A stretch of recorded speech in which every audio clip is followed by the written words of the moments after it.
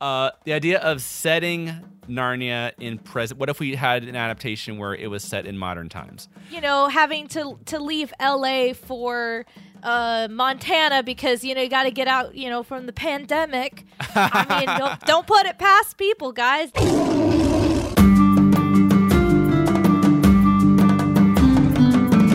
Welcome to Talking Beasts from NarniaWeb.com, where we explore the world of C.S. Lewis and keep a watchful eye on the latest Narnia movie news. This is Talking Beasts. Welcome to this season of Talking Beasts, the Narnia podcast. This is Glumpuddle, and we're going to kick off this season talking about the upcoming Narnia adaptations from Netflix, which were announced 2 years ago but are still in development. And here to talk about that with me is, drumroll, Jim Fan's back. Hello. Seems like it's been forever. It was because I moved a couple episodes we recorded for last season. I postponed them to this season, so you ended up you were on the cutting room floor. I was on the cutting room floor. Well, I was what was I going to say? It was like, I actually did record stuff over the last few months, guys. It just means you'll get to hear more of me this season. Exactly. Be more to you this season. But I ended up moving some of the episodes that were originally intended to be for the previous season. I moved them to this season. So because of that, there was no Jim Fan in the previous season. I do apologize to everyone for that. I know everyone was devastated. I still podcast. Yes, all the listeners we lost because of last season. I'm glad you're back now that Jim Fan's here, but you've been pretty busy because you became a mom. Not that, something like that. Yes, so I started fostering. Now explain. Yes, started fostering. My roommates and I, back in July. Yeah, July.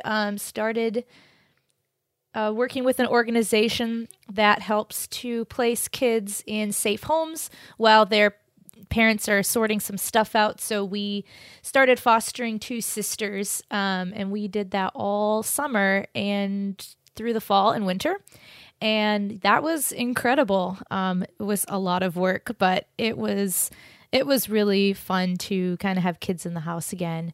And kind of in between placements at the moment, but gonna keep moving forward in the new year. So that has been taking up quite a lot of my time. Well, good for you. The last good for you.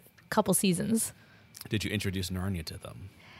Not yet. No Although pressure. My plan was not my plan. We do have all the books, and we had just started kind of playing, okay, we're going to read chapter books to them. And Lion, Witch, and the Wardrobe was definitely really high on the list. But we never end up quite getting there.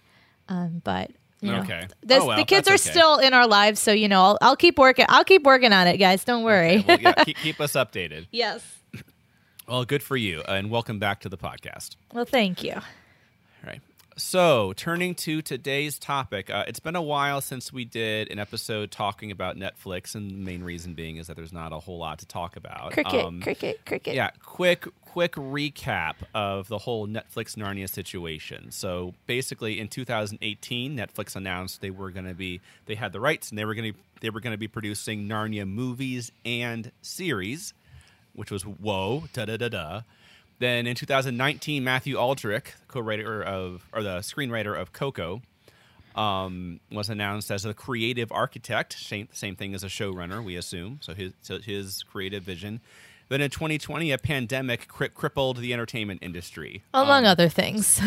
Yeah. So mainly that I emphasize that last one because I'm noticing a lot of shuffling and impatience from fans on social media, like, that Netflix thing is never going to happen. They announced that was 2 years ago. They announced it, and nothing's happened. So clearly, Netflix just dropped $250,000 on the rights to the book and then just gave up. Now, I'm not saying that definitely won't happen. I'm not saying that Netflix will definitely not just sell off the rights and that we won't actually see any Narnia adaptations from them. But it's too early to be saying that is all I'm saying. Yeah, I agree. I think that if it had been a normal year, if we had gone through the entirety of 2020 and we're still in the same place that we were back at the beginning of the year, then I would be very much thinking, okay, this is not happening at all. But you do have to take into consideration the fact that, there's kind of been stuff going on in the global scale last year. Bit. Just a little bit. I don't know what, but, and that has made it, that's just disrupted anything. Like anyone who watches TVs or movies know that it's been hard enough just to get normal TV shows to produce during the last year, ones that are already have been in production and established, let alone anything new. Like that just has just not happened. So that makes me feel a lot better in the sense that, okay, I can give it time. I think it's definitely worth, waiting for things to kind of go back to normal a little bit and then restart the clock, if that makes any sense. Like, I don't think this year counts. Yeah, and I can understand why people are getting impatient because the silver chair has strung us along for 4 or 5 years, and it's not like they called a press conference and said, hey, everybody, we've decided not to make the silver chair. It just sort of petered out, and one by one we start going, so I guess it's not going to happen? Even though they had a screenwriter, we had David McGee on this podcast talking about his silver chair screenplay. Mm-hmm. Joe Johnston announced as the director. We had Sony on board. We had a lot of very firm, legitimate news. And yet it just sort of slowly petered out, and they left us to assume, well, I guess it's not happening. And that's always frustrating when that happens, when I'm emotionally invested in this production, but instead of giving us the dignity of giving us of some kind of announcement of, hey, sorry to disappoint you guys, but production's been scrapped, they just sort of walk away, leaving us to try to figure out what happened. And finally, Doug Gresham gave us some answers on what happened with the silver chair. But so I can understand after being strung along for 4 or 5 years on silver chair, being quick to just sort of give up on Netflix. Yeah. And again, I'm not saying Netflix will definitely happen with Narnia. I'm saying it's way too early to be saying that, obviously they gave up because we haven't heard anything in 2.5 years, with a large, especially with a large chunk of that being a pandemic. Yeah, just you need to not count 2020 in the time thing at all. Right. Basically, is my feeling. But this is the time when presumably Matthew Aldrich, which maybe this gave him more time to get his script together. We'll see. Yeah, so this is the time to. I figure for the fans to really make their voices heard, and that's one of the. If you scroll to the bottom of NarniaWeb.com, there's a About Narnia page, and one of the central missions listed there is to amplify the voices of readers who want filmmakers to treat C.S. Lewis's books with the respect they deserve, and so that's what we're going to do in this episode. This is kind of a letter to Netflix, if you're listening, Matthew Aldrich, if you're listening. I have mixed feelings on how overly conscious a screenwriter or a director or whoever should be about fans.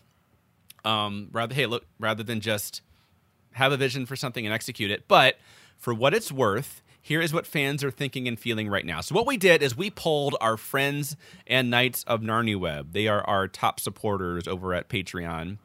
If you want to sign up to be a friend or Knight of Narnia Web, you can go to patreon.com/NarniaWeb and get a lot of exclusive content, including after every episode, most episodes, we post a little additional quick episode, little post-show chatter. And at the end of this episode, over on Patreon, I'm going to ask Jim Fan if The Lion, the Witch, and the Wardrobe is a Christmas movie, and we're gonna hash that one out. So there might be food being thrown at each other. We'll see how that one goes. Because things can get passionate.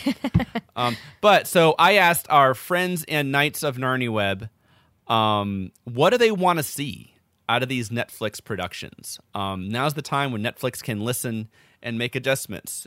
Once they get started, there's some things might be too late. Now there's still time to make changes. So I sort of said, hey, friends and Knights of Narnia Web, our top supporters, what is it that you want to see from these Netflix productions? And what are you concerned about as well? And we got a lot of responses, and many of them, not all of them, but many of them will be including in this episode. And basically, Jim Fan and I are going to go back and forth and read some things that people wrote about their hopes and their concerns for these upcoming Netflix adaptations. Yes. We've all read these books. They've all affected us very personally, and we care about them. It's beyond just being entertained. Like, it really matters to us that these respect the essence of the book and be quality entertainment. Mm-hmm. So we're going to go through these one by one and just read and react to them. And Netflix, if you're listening, for what it's worth, I hope this is helpful to you in some way. These are our completely unasked for opinions, but here they are. Whether you like That's them or what we not. do. No, I'm just kidding. Exactly. That is what we do. Hey, you can listen now, or you can listen to us after when we're mad. Okay. So let's go ahead and get started. I wanted to just start with my own because I'm the producer of this podcast, and so I can do that. Exactly. I just wanted to start. Do what you want. Yeah, and then when I brought this up in the notes, you're like, "Oh, I have something to say about that." But I just thought the first place I want to start is Aslan. And it's kind of like, what specifically? It's really just that Aslan is the hero, and hero is kind of a cheesy term for him, I guess. But there was this effort in the Walden movies to de-emphasize Aslan and just kind of make him the Obi-Wan Kenobi guy who says, "Yes, you've done well," and the kids are really the heroes of the story in the Walden versions. So I would say, don't be afraid to make Aslan mysterious and all-powerful. It's a risky thing to do because there's this mistrust of power and institutions that we've seen growing, and there's a tendency to, that's why Star Wars had to have the new Star Wars. They had to have they couldn't have the good guys be the powerful ones. They had to restore the status quo and make them the resistance, which didn't really make any sense because you've got to have the bad guys be in power and the good guys are resisting. So I would say one of the things I love about Narnia and why I want there to be fresh Narnia adaptations in this decade is that I think the world could use something that they can believe in that doesn't have a trace of cynicism, and that's the Chronicles of Narnia. So understand that Aslan he's mysterious and he's all powerful, and also that he's not a tame lion. I felt that progressively throughout the series in the Walden movies, we saw Aslan feeling very tame, and just feeling like you could almost predict what he was going to say before he said it. Have Aslan do surprising things. And say surprising things like, "I have swallowed up girls and boys, women and men, kings and emperors, cities and realms." So Aslan and the wonder of not knowing everything about him and being excited to see him and have him doing surprising things. To me, that's like the essence of, he's the only character in all 7 books. And so if you can't get that right, it's not worth doing. So get Aslan right, make him mysterious, make him all-powerful, make him surprising is the first thing I wanted to mention regarding ways they can improve Aslan with the Netflix series and movies. Interesting. I think kind of along the same lines, and I was just thinking about this yesterday when I was preparing to record this podcast, was that one thing about Aslan, and we've talked about this on other podcasts before, about like, why is it so hard to get him right, and why there was a lot of mixed reaction as far as his character in the Walden films, like, because it was like, do the filmmakers even know what they're going for? Because it is like, what did they do in the Walden movie? Yeah, but with every movie, it was sort of like he had less to do and you weren't really sure why he was there. Right, but commit to it. Or if you want to make sure that he is, like you said, this mysterious, all-knowing, all-powerful being. And make him intriguing. Then make him intriguing. Basically, figure out what you want and then just commit to it. I think that would be better than kind of the waffling mishmash, like slightly confusing Aslan that we ended up with, if that makes sense. I think what we saw a lot in the Walden movies is they're a lot of practical reasons. I think that they wanted to kind of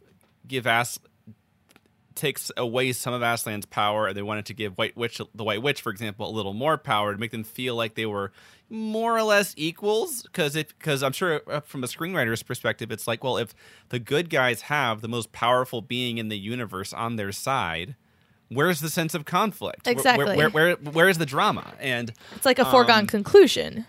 Right, but it's not, though, because Aslan behaves in surprising ways. And I love that line in Voyage of the Dawn Treader when Lucy makes him visible, and he says, "Don't you think I would obey my own rules?" And the fact that Aslan doesn't always do the thing you expect, and Lucy even says, like, I thought you would come in and roaring in and save us like last time. So Aslan we don't know what Aslan can do, and we don't know where he is. We don't know exactly where he's come from. And embrace that and make it intriguing. Make the fact that we don't know everything about him, or why doesn't he do this, for example, make that an interesting mystery. So yeah, Aslan. Don't make Aslan an afterthought like he was in the Walden movies. You get Aslan. I think you captured even half of what Lewis achieved in the Narnia books. You're going to have a really memorable movies and series. Yeah. And speaking of memorable, why don't you go ahead and read that one from Darby? All right. So our next suggestion wish list item that we have. What are we calling these again? Yeah, I guess wish list item. I guess we can call it that. Our next wish, it goes like this. It says, if there are some things that they can't do because adaptation to different medium is going to require changes, I get that. But I really hope the Puddleglum speech in particular is 100% from the book. And I feel like this is something that you probably have a strong opinion about as well, Glum Puddle. Well, I definitely, that's obviously a seminal moment for Puddleglum's character in the Silver Chair when the smell of burnt marshwiggle fills the room, and Puddleglum stands up to the Lady of the Green Kirtle and says, I'm gonna live like a Narnia. I'm gonna live like a Narnian even if there isn't any Narnia. So it is something where you read it, and yeah, I completely get what Darby is saying here, that it's just read that right there. There's no reason to. I understand there might be things about that scene that are different in adaptation, yada yada, but that moment is such a great him standing up to the Lady of the Green Kirtle and saying that is such a courageous moment. Puddleglum is such an example of true courage, where he is clearly afraid, but he does the right thing anyway. And in that's what you can't have true courage without knowing there is something to fear. In other words, you really can't be truly courageous unless you're also afraid. So in that moment, Puddleglum is doubting. He's doubting maybe the sun isn't real, and is choosing in that moment to do the courageous thing and trust Aslan anyway. And I think I don't know if they can convey this in the movie or the series or whatever, but I don't believe Puddleglum is really saying, I'm going to believe it even though I know it's not true. I think that he's when he says, supposing what you're saying is true, supposing that these are babies making up a game for fun, have made up something that rings so true. Suppose that has happened. Suppose we invented the sun. That's absurd. What he's really saying is, but that can't possibly be the case.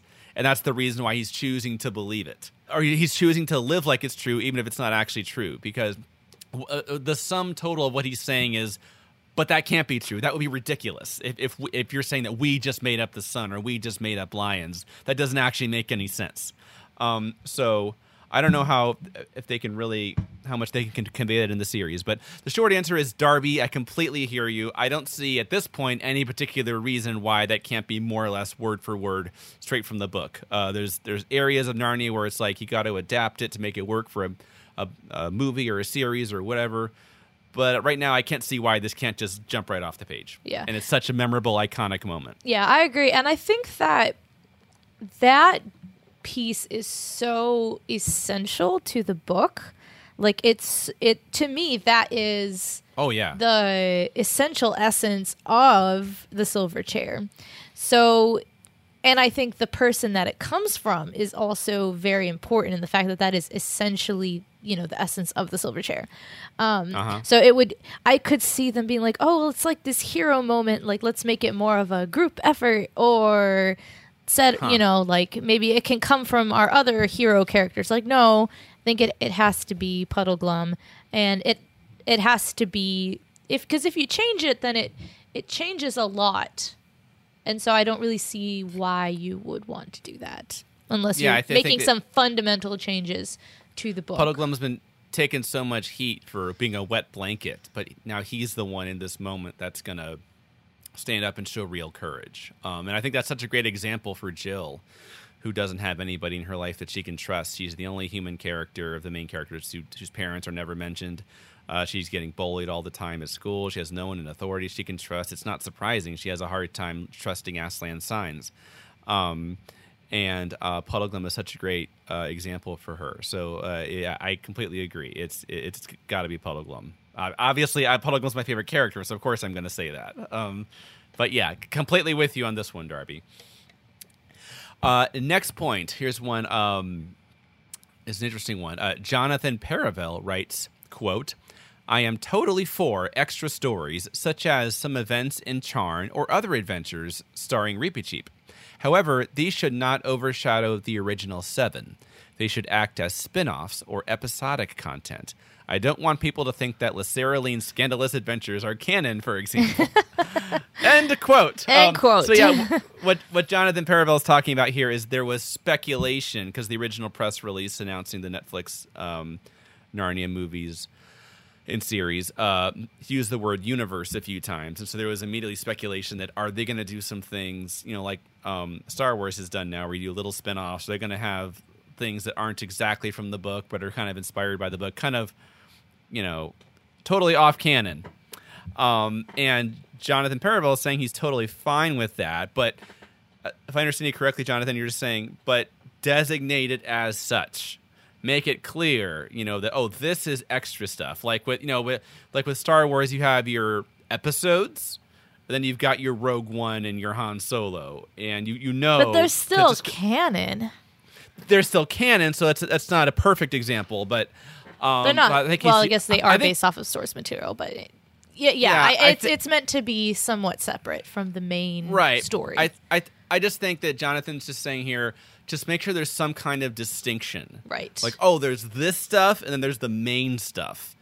The idea of doing kind of off-canon stuff, like, for example, I'm a little worried about JP giving them ideas with Laceraline's Scandalous Adventures. But seriously, or like a Reepicheep series or something like that, or maybe even the Fall of Charn or something like that. That Kahina's going to talk about later. Yeah. I admit that we've talked about this before, so I won't dwell on it too long, I guess. But yeah, my gut reaction is, ooh, no. I kind of have this jolt negative reaction to the idea of doing something like that. But as I think about it, conceptually, I don't mind the idea of them doing, more Narnia stories, or expanding on using the books as a starting point, but doing something else. I just very much doubt. I don't doubt that it could be done well. I doubt that it would be done well. Yeah. See, I'm not opposed to fleshing out stories and creating new material as a principle. I'm not. However, for some reason, begins. Just for some reason, when it comes to Narnia, I have a hard time wrapping my head around it, which maybe I shouldn't. But to me, and maybe this is more just my view of Narnia as a universe, insert air quotes here, but to me, it's not like that was a world that was built for that outside of the stories that were written. When you look at something like Star Wars or Lord of the Rings or any numerous these really big stories and worlds that have expanded beyond their original source material. It's easier for me to see that. For some reason with Narnia, I just have a hard time seeing it. Because I don't feel like there was so much world building that was done that gives you a super solid base where you can make new stuff and have it still feel like Narnia. Does that make sense? Part of the same thing. Yeah. Yes, and I think one of the reasons is that it's hard to visualize that is that what Lewis didn't say is pretty compelling. Yeah. The fact that he left these little ... He left these loose ends and made Narnia feel like it's simple and that it's obviously written in in that genre of children's literature, but but it feels like, oh, there's so much more that happened. We're just getting a glimpse of it. And if you start filling in things too much, you're ruining the magic. You're actually making the world feel smaller, not bigger. Lewis gives you a little bit, and you imagine, oh, but it feels like it's so much bigger. And so if you make it too finite, you give me too much, you're actually making it feel smaller. So yeah, it's more if someone has a great idea for a Narnia story. Like I'm not opposed. Really I just doubt it would be done well. I really do. It just feels like a harder sell. Well, it kind of just going straight into our next suggestion, which is I feel like kind of along the same lines, also from Darby Summers. She says, I just really want to feel start over. She says, I really just want the feel and atmosphere of Narnia, which goes to question, okay, what is the feel and atmosphere of Narnia? Like, how do you capture that in a, not, based off of the books, and then also if you're making additional material that's not canon, like what does it mean to be the feel and atmosphere of Narnia? How do you define that? I really given this some thought. I'm like, okay, I really want to come up with an answer. Ideally one that might be kind of helpful to Netflix. But the fact that it's hard to define, that is kind of the point. It's that thing that's hovering there in the background that gives the story that feeling that you can kind of smell. That it's the fact that it should be hard to define. That's kind of the point of it. And art can put images to things that are hard to put into words. But I thought of recently a great clue. And it kind of came to mind because of the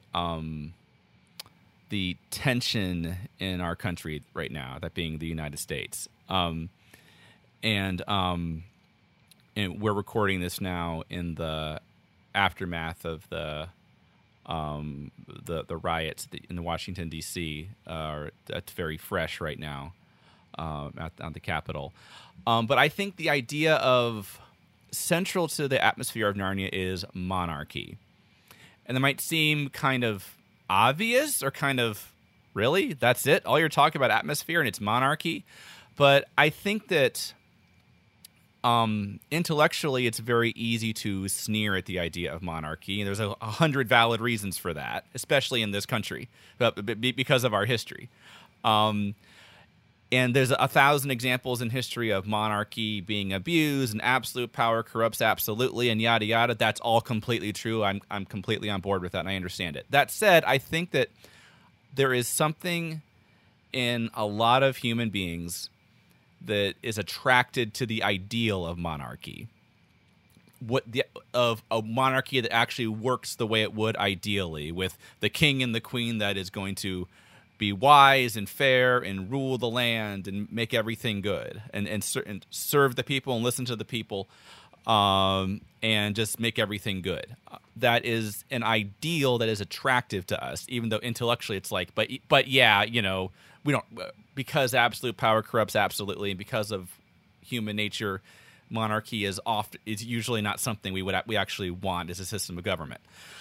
But what we have in Narnia is a monarchy we can believe in, and monarchy we can get behind. And I've been thinking, because I don't find myself thinking that when I'm reading Narnia, like, oh, just waiting for the inevitable moment when Peter gets power hungry and it all goes wrong. Whereas pretty much any other story, I do find myself kind of waiting for that. Even in a superhero movie, very often I'll be waiting for, oh, he has a lot of power, what's going to happen? But with Narnia, I find myself not thinking about that. I suspect it's largely because of Aslan. Aslan is this mysterious character we don't know a lot about, so it's easy to I think it's easy for me to accept the conceit that Aslan's just good. That's just kind of the point of the character. Mm-hmm. He's not safe, but he's all-powerful, and he's good. That's sort of the conceit of the character. And if you buy into that, which I do, and know that Aslan is over this whole thing, it's not just Peter, Susan, Edmund, and Lucy. Aslan's there hovering in the background. He's installed them as the kings and queens. It's a monarchy with the crowns and the pageantry and the kings and queens and that ideal that we believe in. And I think that's really cozy. And I think that's really a really reassuring idea. And so I think all the imagery you would associate with the monarchy of the crowns and the robes and they have their servants and their courtiers and the dukes and duchesses and the castles and the flags and the king leading his army into war to protect his people. That aura is that we can believe in and not be cynical about is what defines Narnia. It's completely the opposite of Game of Thrones. Game of Thrones, which, as the title suggests, is about the revolving door of people trying to reclaim the throne and use it for their own selfish gain. Yeah. It couldn't be any more different than that.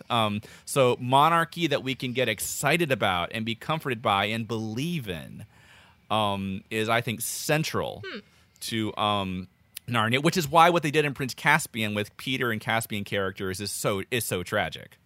Yeah. In the movie. Yeah. I think if, to kind of maybe sum up, I think what you're getting at is that in Narnia, good is good and bad is bad, and there's not a lot of this morally gray area where you're having to think through, okay, is this person they're trying to do the right thing, but they're actually but they actually have bad motives, or you're just waiting for the other shoe to drop. It's pretty much no, Aslan is good, the things he's for is good, and when people believe in that and they follow that, then things are going to be okay. And then also and then bringing along those not old fashioned, but those kind of morals and honor and values, and chivalry, things like that kind of come alongside that. So when things are going right, those values and morals and things are being lifted up.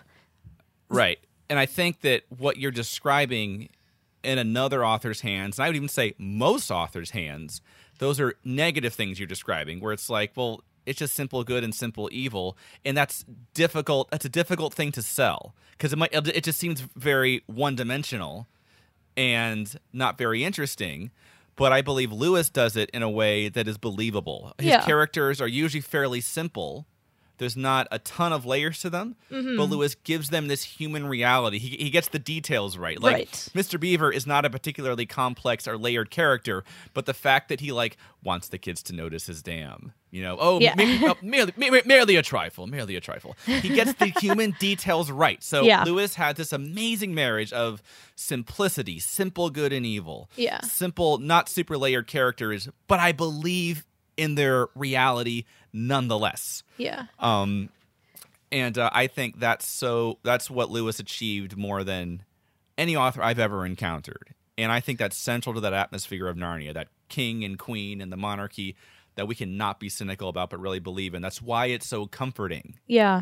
Because there's 100 reasons throughout the day to be cynical. Right. But Narnia is this simple thing that we can believe in and accept. And I think I don't know what's the right word for this, but the non-complexity of the story and people and their motives, I think there's something very wholesome about that. There's something very cozy about that. Because he makes it believable. If it didn't have Lewis's subtle touches of making it believable, it would just be oh, okay. It wouldn't have the resonance. But it does, and so that way you can look at Narnia and you can read the stories and you can take it at face value and not feel okay, I need to be reading through the lines here. I need to be analyzing what's going on because something's happening that I think is going to be important later on. It's no. What's Peter's real end game here? Yeah, you can more or less take it at face value, which in one sense is simplistic, but in the other sense is very there's a time and a place for that, and I think Narnia is the time and the place. It's reassuring, and it's the what all the things you're describing I think are things that in another author's hands would be largely negative things. It's Lewis takes those things and makes them humanly knowable and gives them a reality, and so. Yeah, Netflix, if you're listening, don't do what they did with Peter and Caspian in the Prince Caspian movie. Figure out a way to have Peter walk in and say, I have not come to take your throne, I've come to put you into it. And have that, try to make that resonate and have that feel real. this is not an easy task. But if you're not up to it, there's plenty of other fantasy books you can adapt instead of Narnia. Yeah, it's like having the simplicity for a child to understand while also not talking down to said child. Right. Yeah, I think that, I don't know, it's such a hard thing to define. Like, Yes. it's like you said, it's such an intangible thing, and I think that's one of the reasons why we've had 3 adaptations of Narnia that all feel wildly different. And it's kind of hard to put your finger on why each of them feel different, but they do because because maybe the essence of what we personally feel to be the atmosphere is different. Right. You mentioned the youthful feeling, and our next one is kind of related to that. This comes from another one from Jonathan Parabel, who writes, quote, "I want the ages of the kids to be closer to the ages in the books. We don't need a 16-year-old Peter to feel like he's a hero," by which he means we don't need Peter to be 16 to feel like he's a hero. And the Pevensey kids in the Walden versions were pretty close. We did have a Peter who was a few years older. Then I guess by the time you get to Prince Caspian, they start to get the age pretty quickly. And then you had Ben Barnes, who was 25. Definitely not a young kid. Yeah, a lot of it is probably... I think it's just practical. A lot of it is probably practical, yeah. Easier to deal with older kids. Like you see all when people talk about Georgie Henley, when she was cast to be Lucy, and she was very young. And the things that they did to help her along, like obviously she is an incredible actress, and I think we kind of take that for granted. But also, like I think that's more rare in Hollywood than you realize. Like, it's actually not easy to work with kids that age to get the quality performance that you want, unless you're willing to jump through a lot of hoops and take a lot of time, and even that's not a promise. So there is a reason why when you see books and things being adapted that often kids are aged up, or it's an older actor playing younger. That's very normal, and there's a reason why. So in that sense, it doesn't really, like, I understand it. It doesn't really bother me. I think that as long as the essence of what they're going for is still comes across, then I think it's fine. Obviously, like when it came to Ben Barnes, like that was a deliberate choice. Like they wanted Caspian to be an older teenager. Like I think he played, I don't know what age he played. I think he played him to be like 18 or 19, right? He was, Ben Barnes was 25, but certainly. But he wasn't playing Caspian to be 25, exactly. Is what I'm saying. Like he was playing him to be like an older teenager. Upper teens, like 19 right. At the most. Right. So like that, but that was a choice. Like they didn't want Caspian to be 10, 11, 12. So, I mean, as long as whatever choice you're going with, as long as it makes sense, then it's fine with me. Yeah, I would just say I understand like there's this magic in the books of, even when they're like, you have Lucy and Prince Caspian returning as, or maybe Dawn Treader is a better example. She's on board the Dawn Treader and people bow to Queen Lucy. And you don't question it as a reader, even though she's a little kid. You go, "Oh, she's Queen Lucy," and there's a magic in that of having these really little kids that you completely accept as royalty. Or maybe Peter in Prince Caspian is another great example. He walks into that room at Aslan Tau and just completely takes over the room, and everyone respects him as King Peter. If you can get that contradiction right, that we have this little kid, but is believable as a king of Narnia, that is. I would love to see that. That's very ambitious, though, to be able to do that to find a performer that is able to do that. So, I would just say I would love to see that, but I also understand the reasons why they don't. We're seeing less and less of that as the decades have gone on. Like we used to see, very it wasn't uncommon to see like people in their 20s playing little kids, and it was just accepted as a convention that just use your imagination, and we've seen people get more daring, with that. So who knows, maybe we will see then try to age him down a little bit. I'd love to see him try, just as long as they don't go for the deep fake route. I'm so over it, by the way. And if you don't know what I'm talking about, Star Wars, they've been utilizing this quite a bit recently, and I am, not to go off topic, but I'm not a fan. So we'll just throw that out there. Netflix, that's not your solution. Right. I remember people saying about Silver Cherry, several years had gone by, and like, they should just de-age Will Poulter digitally. It's so easy. Please don't. Every single shot, spend $1 bajillion de-aging Will Poulter, or we could just recast Will Poulter. That's the other solution. Yeah. But I understand. People really loved Will Poulter and Dawn Schrader and wanted to see him. Yeah. But man, I'm with you on that. I got a lot of thoughts about this whole deep I bet you do, but you can't say it right now. We'll save that for later. Oh, I don't think what you're talking about is technically speaking a deep fake, but it is. Let's move on. Let's keep going. Can't say anything else. All right. What do we got next? Wish/suggestion comes from Kaina. I hope I said that correctly. She says, I would be beyond thrilled to see Charn brought to life. You can't really have a character simply talking on screen for minutes at a time. I'm hoping they'll dramatize it in flashbacks rather than just sidestepping it or move on with the story. If they're keen on filling gaps left by the books, I'd also love to see coverage on how she conquered Narnia and just that whole backstory. She said the deplorable word, and but you don't see it. She's just killed everyone but herself. She just tells it. Diggory and about it. So yeah. Do we want to see that on screen? I think. Part of me is like, ooh, yes, please. I would love to see that visualized.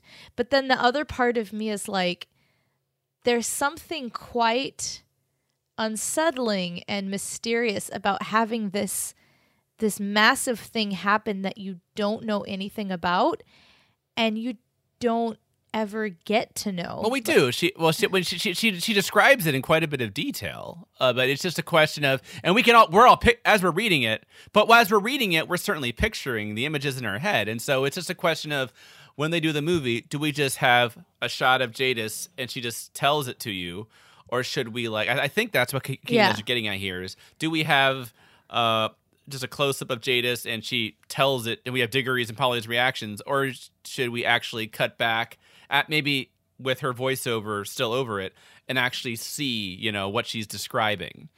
And that would be the more conventional way to do it, certainly. I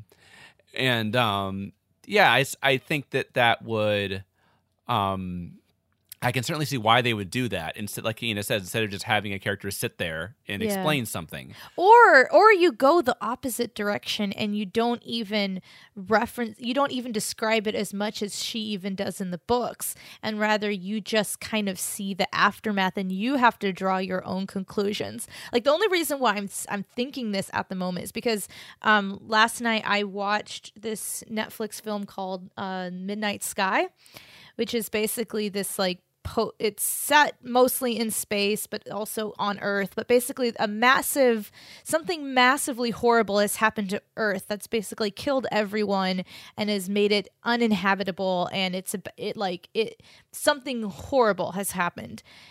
First of all, you never know what happened. You never know how it happened. You just see bits and pieces of the aftermath, and you are left to draw your own conclusions. But that in and of itself is almost more intriguing than if they had just been like, it was like we melted down a couple reactors and then the air quality went to, if they had actually described it, I think it would have lost a lot of the,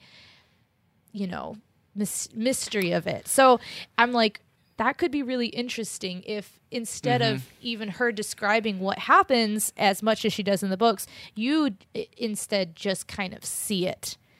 You see the destruction and you're left to draw your own conclusions as to exactly how that went down.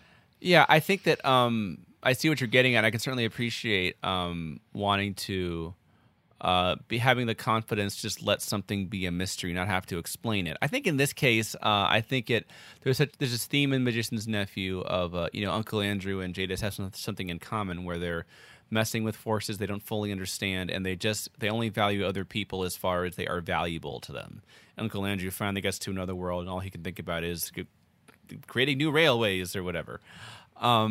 So I think that, and then ultimately Aslan, kind of gives Narnia to King Frank and tells him to work the land and be a servant, the opposite of the queen, the first in every desperate charge, the last in every retreat, completely the opposite of what Jadis said, where she was willing to make everyone else on Earth disappear just so that she could be queen of nothing.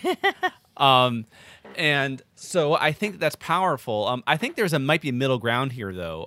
If you read Magician's Nephew, there's this recurring motif, I guess you could call it, of sound. Lewis is very concerned with the sounds things make in Magician's Nephew, from the hum of the rings to the lack of sound in The Wood Between the Worlds, to that there's no sense of life at all, in Charn. And of course the song that Aslan sings. Lewis is very preoccupied with sound throughout Magician's Nephew. What if you're like, she's describing the battle and we cut to where it happened, and of course now it's just completely empty, but we're hearing, almost as if from the past, the sounds of the battle.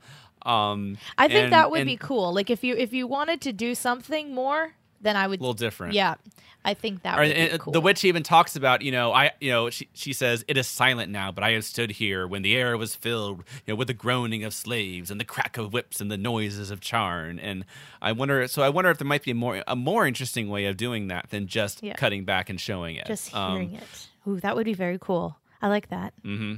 Doug Gresham did mention something about the Charn battle when he was asked about Netflix's. He was just throwing out a random example, but that might be one of the things that we could expand on, in a movie or do something with. And I don't know if he was I don't think he was like, and we just wrote that screenplay or something. I really think he was just, throwing that out as one possibility. But we'll see. Next up, we have one from Rebecca Walton, and Rebecca writes, quote, "I would love to get the direct scene from the book when Edmund and Eustace talked to each other after the undragoning. This was a scene that I really missed in the Dawn Treader movie." Agreed.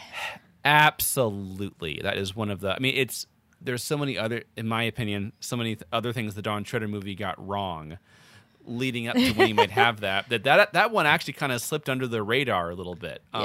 Because I don't think they did a great job with like Edmund's character, for example, throughout Dawn Treader. So even if they had the scene, I'm not sure how much resonance it would have had. But certainly the fact that it's Edmund, and he says, "You were only an ass, I was a traitor," is such a powerful scene. And having it be Edmund that gets told that. And the undragoning itself, of course, which is such a powerful moment of Eustace who... finally having to admit, I can't do something. Aslan, you have to do it for me. And the imagery Lewis uses to describe that of the skin ripping off is so memorable and so powerful and so completely ignored in the Walden version. Yes. So yes, I would absolutely love to see this finally get represented in a movie or a series or whatever. Because I can't remember if I don't think BBC does that. It's been a while since I've seen the BBC version. I don't think so either. But we've got to do our BBC reviews eventually. I know so we got so we'll close. get to that. I think that is on the docket. Hold that thought. Yes. All right. What's next? Moving on. Our next one comes from Colonel Clink. And he says, "It's sort of too late for this since Netflix already has a creative architect, but it might be a good idea to have a writer with a background in medieval philosophy and literature since C.S. Lewis was really enthusiastic about it. That might help keep their Narnia adaptation thematically and tonally close to the books. However, I can't stand most medieval literature myself, so I hate to inflict it on an innocent writer." True. I'm not even familiar with most medieval literature myself, so I cannot confirm or deny that. My wife studies that. Okay.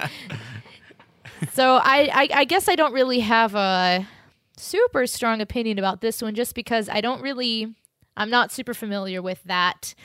So I wouldn't know if that would potentially be super helpful. But suffice it to say, it is sort of very much hovering in the back of Lewis's mind, if not occasionally in the front, as far as what he bases his world on. Yeah. Would it be helpful? I don't think it would hurt. I think that my first reaction was, well, first off, obviously we're asking for a lot here, to have the right screenwriter, and also you also have to have a background on all these things. Yeah. But it certainly is like, when you're if you really are trying to make an adaptation that honors the book, you have to kind of be a mechanic and take something apart and figures out what is making this work. So I think to kind of get an idea of, hey, what are the larger themes in Lewis's head here, and what are the things that he's basing this on? Like, I don't think that it would hurt to read Planet Narnia, for example, even though I have, I'm not 100% on board with everything Dr. Ward says, but there is a lot in there that I do think gives you a sense that I think he does a good job articulating what makes each book unique, for example, and what each flavor is. And so I think that might be helpful. So, I think it is one thing to not just read the books and copy paste, but it's not enough to recite a story. If you want to retell it, you have to kind of get inside what's happening underneath the hood here that we're not even consciously aware of. So, I don't think that would hurt one bit. Yeah, and I would say in particular, especially if you want to go off-roading, as one would say, you want to absolutely, you want to go and build more stories that are beyond your source material, then I think at the bare minimum, you need to have a really good consultant on payroll who is someone who knows these things and who would know how to help you craft something that is still in line with your source material. It feels like it's cut from the same cloth. Yep. So maybe that's the compromise, is you just need to have a really good person, a really good writer with a background in medieval philosophy and literature on payroll. Maybe not necessarily the architect, but you got to have them on payroll. There you go. Yep. Like I said, I don't think that would hurt one bit. We might be asking for a lot, but don't think that would hurt one bit. There you go. Next one, another one from Jonathan Paravel. Jonathan writes, I want them to not rush through the scenes of the books. Therefore, I prefer a series over feature films. I am very happy to see each book as a series. If they make any feature films, though, the two that would suit most are Lion, the Witch, and the Wardrobe and The Silver Chair. So this was kind of the first thing that I think when we were first reacting to them doing all they've said is they want to do movies and series. And kind of the reaction was, well, that's interesting because each Narnia book is so different. This might give them license to say, well, there are certain books that could work better as a 2 to 3 hour movie and some that could work better as a multi-episode series. Dawn Treader, for example, seems like it could be a great multi-episode series. And then there are others that seem like it could just be a great, one-shot movie. So I enjoy that kind of flexibility. I prefer what's best for the story is what I prefer. The idea of it really just depends. It's hard for me to really visualize. But I mean, really, I feel like seeing the thing that would work best because Narnia is all about atmosphere and being immersed in that atmosphere. And so I think that seeing a movie on a big screen with no distractions, I mean, like an IMAX screen where the sound is too loud, you can't even hear the candy wrappers around you, and you can just get immersed in it. That's probably the most, like a 70 millimeter, kind of version of it. That's probably the ideal way to do a Narnia story, probably, generally. But if we have to do the series, then I guess I like the flexibility of picking the ones that can be a series, and it can be a series, and the ones that work better as a movie, then be a movie. I have a feeling that they'll probably do The Lion, the Witch, and the Wardrobe as a series just to set itself apart and just to be different from all the versions that have come before it, and it gives them the opportunity to do it in a slightly different way, perhaps. That'd be my prediction. Especially if they start with Lion, Witch, and the Wardrobe, which that's a question for a little bit later. I definitely think I mean, Netflix does films and they do series. And they've talked about doing theatrical releases at some point. Not of Narnia, but in general, Netflix has talked about getting movies into theaters. Yeah, so I think there's pros and cons to both, and it really just depends on how you're adapting it and how you're choosing to craft your story. The thing that comes to mind as a potential negative to a series is that you often have to find natural stopping points for each episode, and sometimes in a book there's not always. Like, obviously there's chapters in books, so you can kind of stick to maybe chapter to chapter things, but it doesn't always try to give each episode have a sense of somewhat of a sense of beginning, middle, and end. Yeah, it doesn't always quite work out that way. I mean, if you listen to our Lion, the Witch, and the Wardrobe BBC commentary / just discussion, there was definitely some places where they, we had certain episodes, and then they had where they chose to cut here and where they chose to continue here, et cetera, et cetera. They had to make choices as far as how to do that. So if you, the thing that comes to my mind that makes me hesitant is a series gives the writers the more liberty to create drama for the need to have quote cliffhangers, right? Which sometimes those exist in the book and sometimes they don't. So I just wouldn't want anything to become ultra fabricated for that because the medium requires it. But other than that, I mean, I think it would lead to. I think one thing that I would just do for those of you that really want to see a series, and even Douglas Gresham said, "Oh, a series is great because you can put the whole book in." Yeah, but the one thing to keep in mind is it's probably not that simple. We will probably see more changes as a result of taking something that's a book and turning it into a multi-episode series. We'll see changes that are made in the name of, well, we wanted this to feel like a complete episode.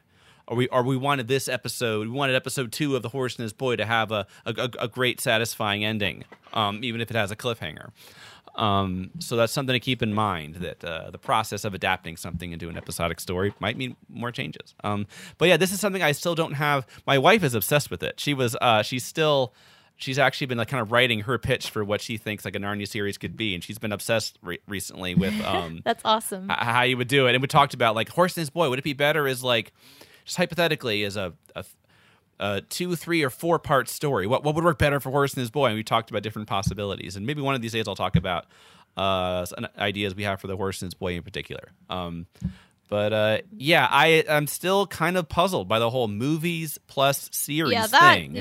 I don't understand what they're getting at all, but I guess we'll find out. I'm not alarmed by it. I really am just sitting back going, okay, I want to get more information because I don't quite see how this is all going to fit together. Yes.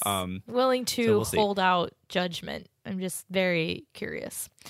All right, moving on to our next point. This is also from Jonathan Paravel. He says, keep the innocent, naive dialogue that many of the Narnians speak in the books. For example, lines that would sound dumb in our world, but just sound like creatures honestly trusting in Aslan. By Jove. By Jove, he's right. I think part of this is, and I'm just kind of speaking off the top of my head, I feel like some of this has to do with, it sounds dumb to us because I think maybe some of it is the time period in which it was written. People have not always spoken with the same whatever that we use now. There are, styles for books and for different people that are simpler, if that makes sense. So as some of it in the movies, I feel like they were just updating it so it just sounded a little more familiar to people. But as far as the innocentness, I think, yeah, for sure. Especially for a lot of the creatures, that is an aspect of Narnia, which they did have that trust in Aslan, and they were very innocent in that sense about it. So by trying to make them, a little more streetwise, wow, I can't talk right now.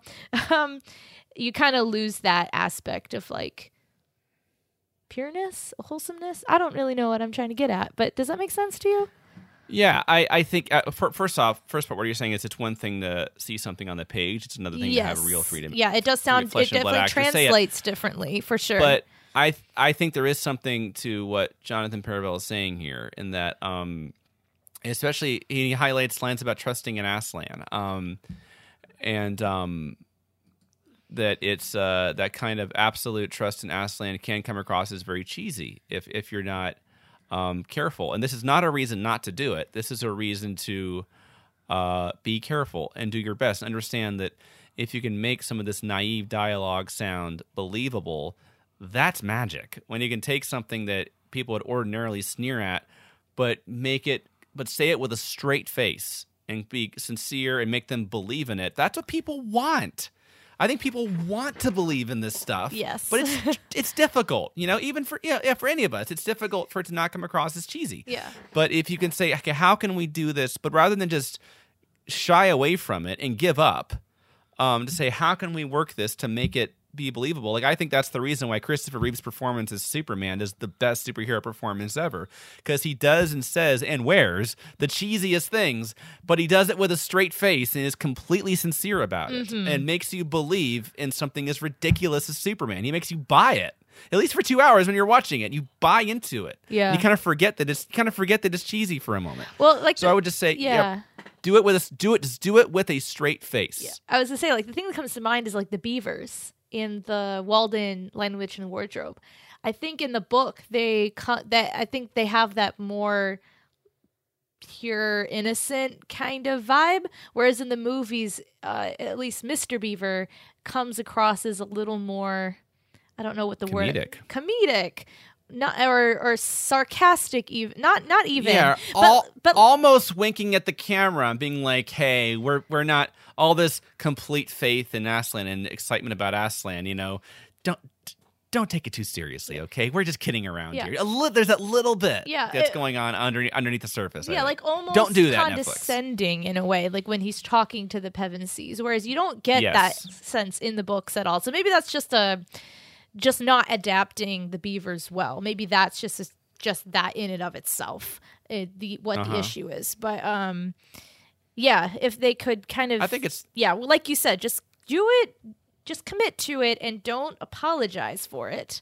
Yeah, I think that's the larger point here. I think is, don't wink at the camera and say, "Hey, this is a little silly, isn't it?" In any way, just say this is completely real. It may seem like simple or childish or naive, but just say it with a straight face and refuse to acknowledge that. And that takes courage, because if it doesn't work, the result is it comes across as cheesy and people write you off. So it takes courage and confidence to do that. And I'm asking Netflix to have some courage, have some confidence, have some ambition adapting some of the greatest works of children's literature ever. Is that asking for too much? That's not asking for too much.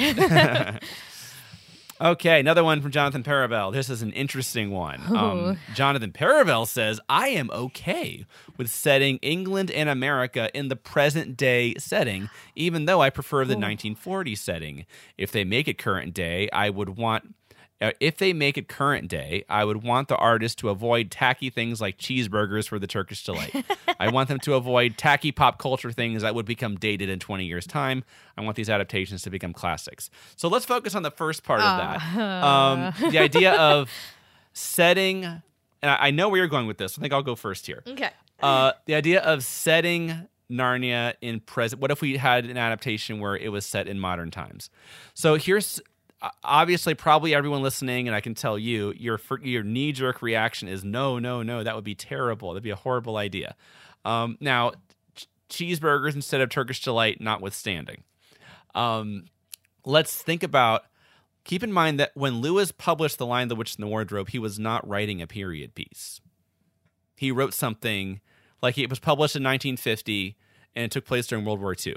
So he was writing about something that happened very, very recently.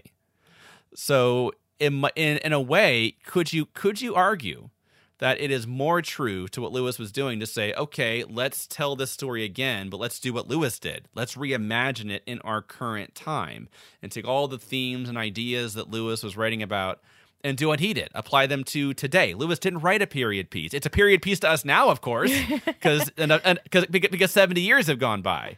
But that's not what Lewis did.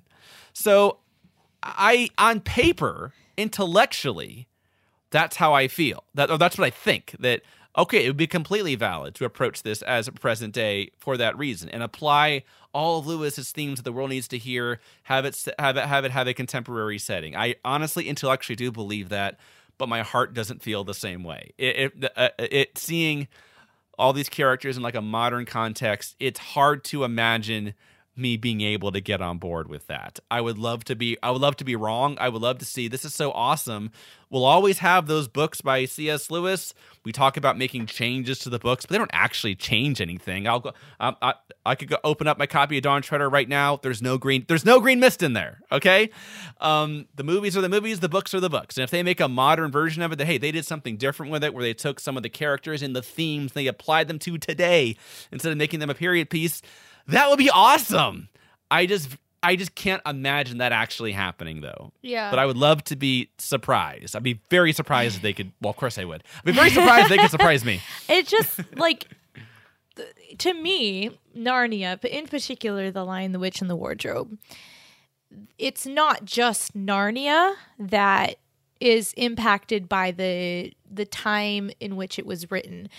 The whole story of the Pevensies is so very much like tied into their time and what they were going through. I mean, obviously you could, update it, and you could swap out, getting sent to the country to escape World War II bombings for, being it was an earthquake. There was a version, it was a script done in the 90s, I think it was, that had an earthquake instead of a World War II. Or, having to leave LA for Montana because, you got to get out, from the pandemic. I mean, don't put it past people, guys. I mean, I'm just saying, like, there's obviously you can update it, but I think, like you said, Lewis, he wasn't writing a period piece. He was writing what people had gone through. It was very topical. It was extremely relevant in terms of like people could relate to the Pevensies because they themselves had gone through that. I don't think not that World War II is a huge part of The Lion, the Witch, and the Wardrobe. It's not. It's the setting it takes place in. Yeah, it's the setting, but also like I think some of those things impact how the story goes and how characters choose to act. And maybe I'm kind of drawing a bit from like the Walden film because they definitely leaned into that a lot more. But that was one of the things about the Walden film that I really loved and appreciated was the fact that instead of just quickly glossing over the impact of war that it had on the kids, it leaned into it and it acknowledged it. And it used that to help to develop the characters, which I actually really appreciated. I thought that was really great. And now it's kind of hard for me to, like, obviously you could do it, but come on, no. Yeah, my head is in this conceptually. My heart is saying no. Where I'm at right now. Not in this series. Maybe like, after this is like once we get a good 7-book adaptation that we can, take and appreciate, then go get creative with other things. Like go have fun, I guess. But for this one, like we want it to be good. Right.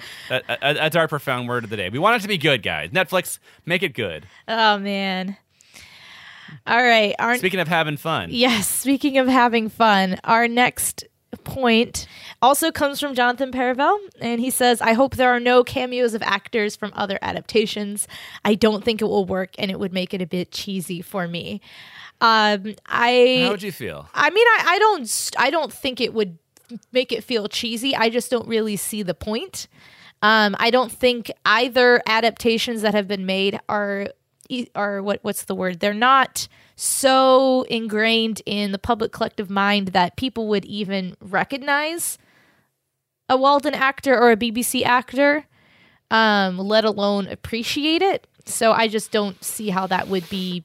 Well, maybe useful. That's good. So then they won't be distracted by it. Maybe that's good. But for the eagle-eyed fan, it would be a little Easter egg there. Like, for example, if you have, so the Pevensies are being loaded onto the train, and we see, in the background we see there's Anna Popplewell or something playing one of the moms loading their kids on there, or there's so minor roles, or maybe when they suppose the Pevensies go back through the wardrobe and they see their older selves.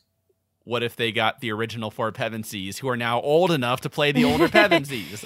Yeah. So it would be something like that, where it wouldn't be stop the story, or wouldn't be having, necessarily have the characters they played in the Walden movies. Or what if they have the mom of the Pevensies again, and it's Anna Popplewell, for example, who gets to play the mom this time? Yeah. I guess. What if you did something like that? I'm like, I think that's what they're talking about. I think that could be fun. I think it'd be fun, but I think it would be even better if they happen to cast Walden actors, but not for the wink wink cameo aspect, but literally because they're good actors and we want to see them again.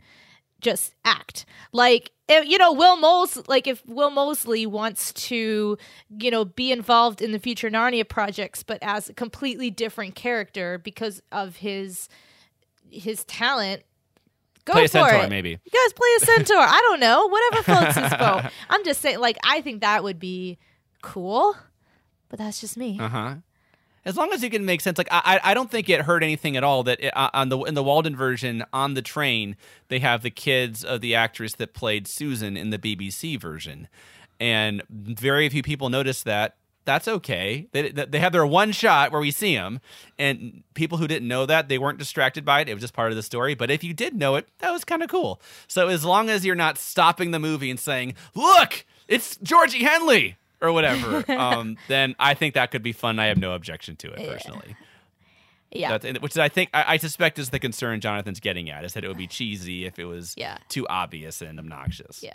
I just don't think that any of the actors from the Walden series are quote unquote famous enough that people it would be something that would be super distracting unless you were a major fan. And that's a good unless thing. It was Tilda Swinton. That would be kind of hard. That's a good point. I admit. She would be really difficult to put anywhere without it being super obvious. That's literally the only person I can think of that is so quintessentially like that.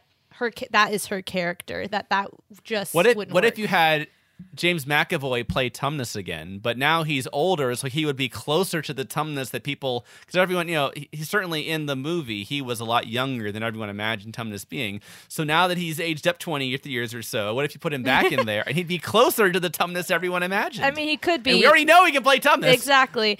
I mean, I wouldn't have a problem with that. I have a feeling that they'll probably go for a young Tumnus for the same reason that they did with the first one. Fair enough. There was a reason. That was a calculated choice. Which we talked about in our commentary, yes. Right? Yeah. All right, moving on. Jonathan Parabell again. Jonathan writes, "I want them to make all 7. Therefore, I agree with the fans who say they should make them in chronological order, because then we would get both The Magician's Nephew and Horse and His Boy within the first 3 stories, being 2 of the 3 stories we haven't seen on film yet." So I think what Jonathan's getting at here is, if we do, there's this whole discussion about what order will Netflix do the stories in.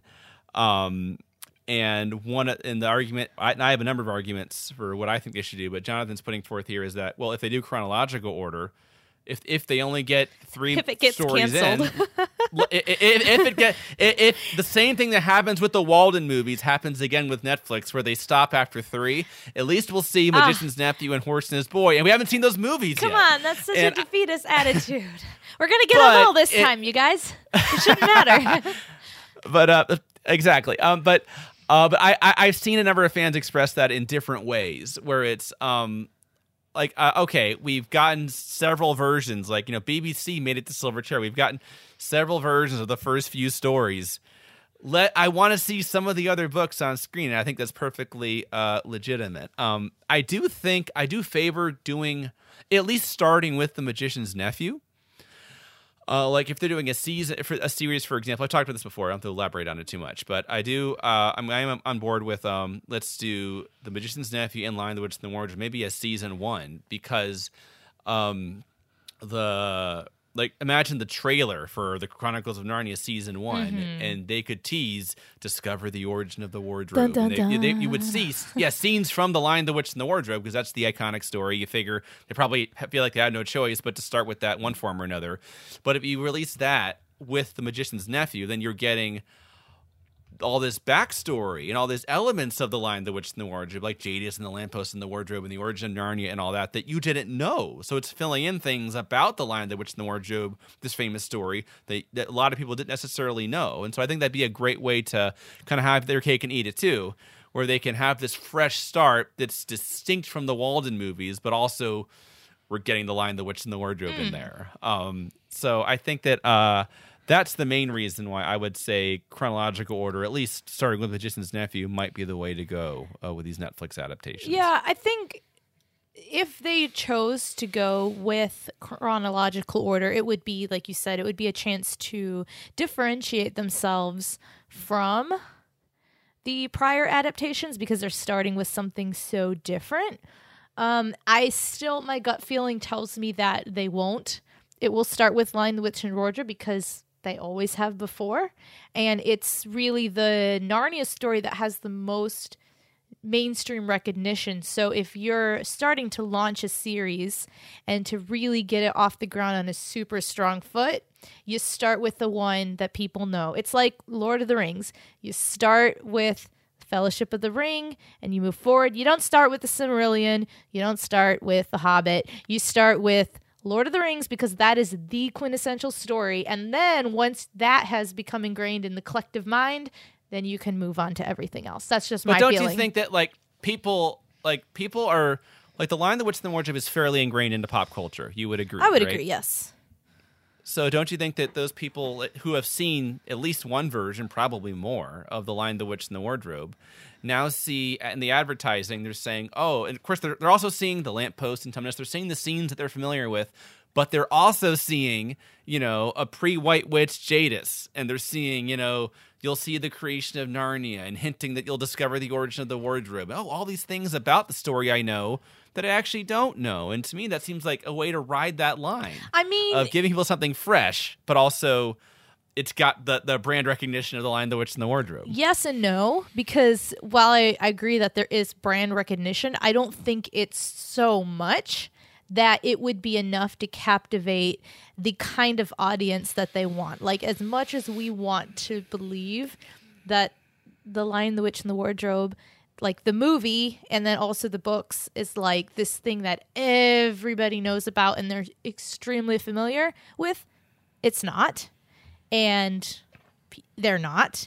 And so I think it's well known enough to where you can. But it also, if you're trying a lot of people are familiar with the story, at least. They're familiar, but like it's not quite the same as like you can say like Star Wars and people are like, oh yeah, Star Wars, lightsabers, Jedi, Darth Vader. Star Wars done. Is like the top of like everything though. Yeah. I just think like from a like financial / marketing perspective, I think it would be hard pressed to not go with the safe bet just to make sure that you can get it off the ground and get your ball rolling.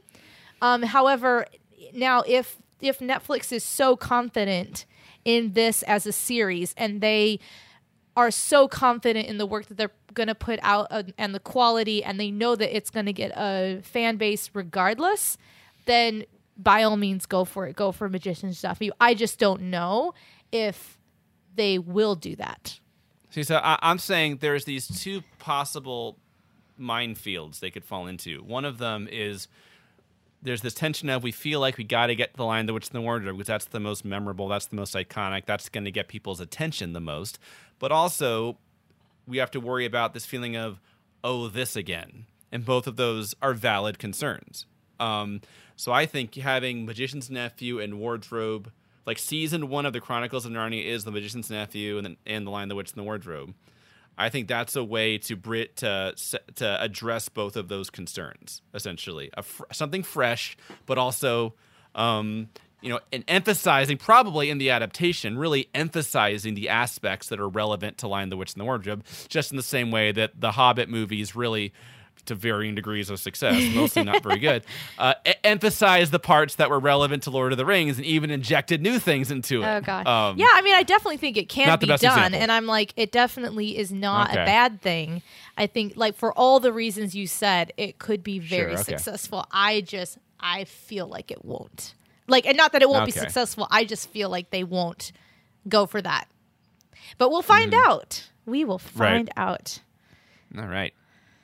All right, so moving on to our next wish, again from Jonathan Paravel.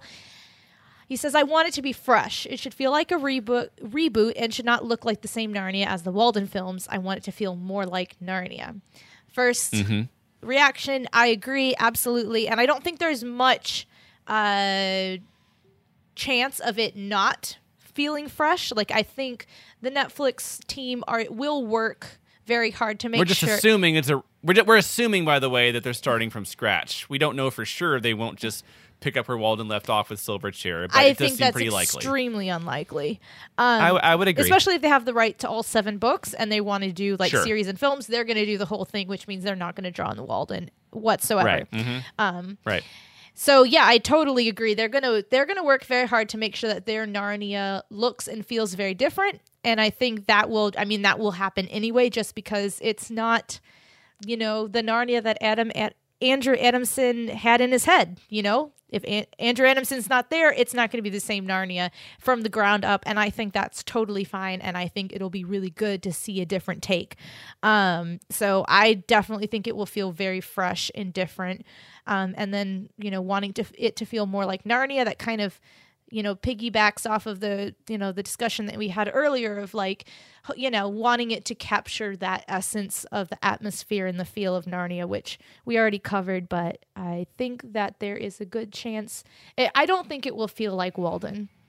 I really don't. Yeah, I think they would be trying hard to set themselves apart. I think I really just caught it just now reading Jonathan's comment again. He says he doesn't want it to look like Walden.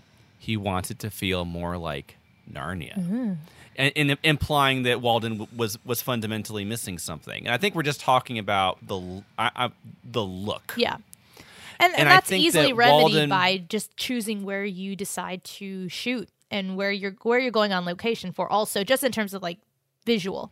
Well, more than that, here's what I would say. Let me give a specific example. So the White Witch's castle, the Pauline Baynes illustration looks like a very traditional medieval castle, and what we got in the movie was this very imaginative icicle thing that looks much more like fantasy. I would like to see them, I like to see them find more of a middle ground. Like what I want, for example, the White Witch's castle just to be a normal castle. Maybe not, but I would like to see them go a step towards that. I would like to see something that is in every aspect, with the armor and the world of Narnia in general, something that feels more recognizable, like, oh, this is a medieval, English, world, but just with a slight nudge sideways to say, but it's fantasy, it's something different. Yeah. Like maybe almost going for a castle that's been modified with ice. but I want them to have the courage to almost not be too imaginative in the design of Narnia and have it feel a little more familiar, but just with this slight, just add a little fantasy, add something that at first glance you recognize as something familiar you've seen in history books or whatever, but has this slight fantasy edge to it, just to set itself apart. So that's where I say the Walden movies, a lot of it doesn't really feel like Narnia to me, and where I think they could kind of get it a little bit closer to that. So that'd be my suggestion. Yeah, it's definitely interesting. It's almost like how the BBC series, in a sense, almost captures that a tiny bit better, because they obviously didn't have a huge budget. They didn't have huge production value. Obviously, a lot of the special effects were kind of ridiculous, but the fact that they were shooting mostly, they definitely had sound stages, but they did a lot of location, mostly real locations, and things that was just normal for people to have because they were just using what was there. Did lend that very kind of real feeling to it. So Right. yeah, kind of like I think yeah. a happy medium between the two. Like not maybe quite as fantastic as Walden, and not as low budget think as with- BBC. Like kind of in the middle. Yeah, I think with Walden, they felt this pressure to make everything super amazing, and super cool, and fantastical, and they're trying to live up to the amazing visuals of Lord of the Rings. And I just don't think they could stomach just having a traditional medieval castle for the White Witch. It's like, or even where the single combat takes place, it had to be this cool rocky temple area, and it couldn't just be the little boxing ring they make in the book. So I think I would say have the confidence to be kind of simplistic and familiar, and not we have to give people something they've never seen before. And actually, I think a lot of the things that make Narnia appealing is that it feels familiar. It feels like a lot of these out of fashion values are back, and they're real and they're relevant again. It's part of the appeal of Narnia. So I'd say to Netflix, have the confidence to not overthink the way Narnia looks, and don't think you have to blow people's minds with something they've never seen before. But don't. It's more like have the confidence to give people something that feels nicely familiar. There you go. Nicely familiar. The tagline of Narnia. And that's the poster. The Chronicles of Narnia coming from Netflix. Nicely familiar. There you go. It's perfect. So this next one is this is a tricky one that you kind of dread talking about in some ways. But if they ever do make a Horse and His Boy adaptation, we'll have to really get into the weeds on this. Yes. Jonathan Paravel writes, I think they should keep the Calormen culture as the Arabian Nights style culture. We have never seen a screen adaptation of The Horse and His Boy, but maybe when we see Erebus and Laceralene in action, we will realize that some in the nation are bad, some are good, or that some in that nation are bad and some are good, like in every place. And Rebecca Walton says, also, I really want to see them use great seamstresses and a variety of inspirations to make the costumes. For The Horse and His Boy, I've always thought they should use Bollywood-inspired costumes. So the Middle Eastern, Arabian Nights aesthetic that Lewis describes for the Calormen culture, especially in The Horse and His Boy, is that a thing they should honor in a modern-day adaptation of The Horse and His Boy? My opinion, the short answer is probably not. For the similar reason that, well, like, for example, let me give an example. In The Silver Chair, there's a part where, that they want to, Puddleglum is explaining, oh, we're going to have to pretend like we're happy to be at the giant city. And he says, we should all act gay. Now, I think if they do that's completely a valid word choice. That's complete. It does, in fact, describe, that's completely fine. But I would say if Lewis wrote The Silver Chair today, probably would have chosen a different word, because it has a different because it primarily means homosexuality today. It doesn't just mean happy or tearful. So I just think that if in understanding what's the author's intent, it's clear to say, well, if he read it today, he probably would have chosen a different word. Not that his original choice is wrong, but just the cultural context has changed. So I do think that at the end of the day, I don't want a needless distraction in these stories. If having that Middle Eastern aesthetic in there, especially with the way with what's been in the news the past couple decades, especially, and just the increased awareness, I think, of the often subtle ways racism can be expressed, especially in entertainment. If that is something that is going to be a distraction for someone, in my opinion, it's not worth it. I want people to engage with these stories. I think that, like when we talk about the atmosphere of Narnia, there's things that I think our world needs right now. And I want them to connect with it. And if having that Middle Eastern aesthetic is going to be a distraction, in my mind, it's not absolutely essential to the story. Just chuck it.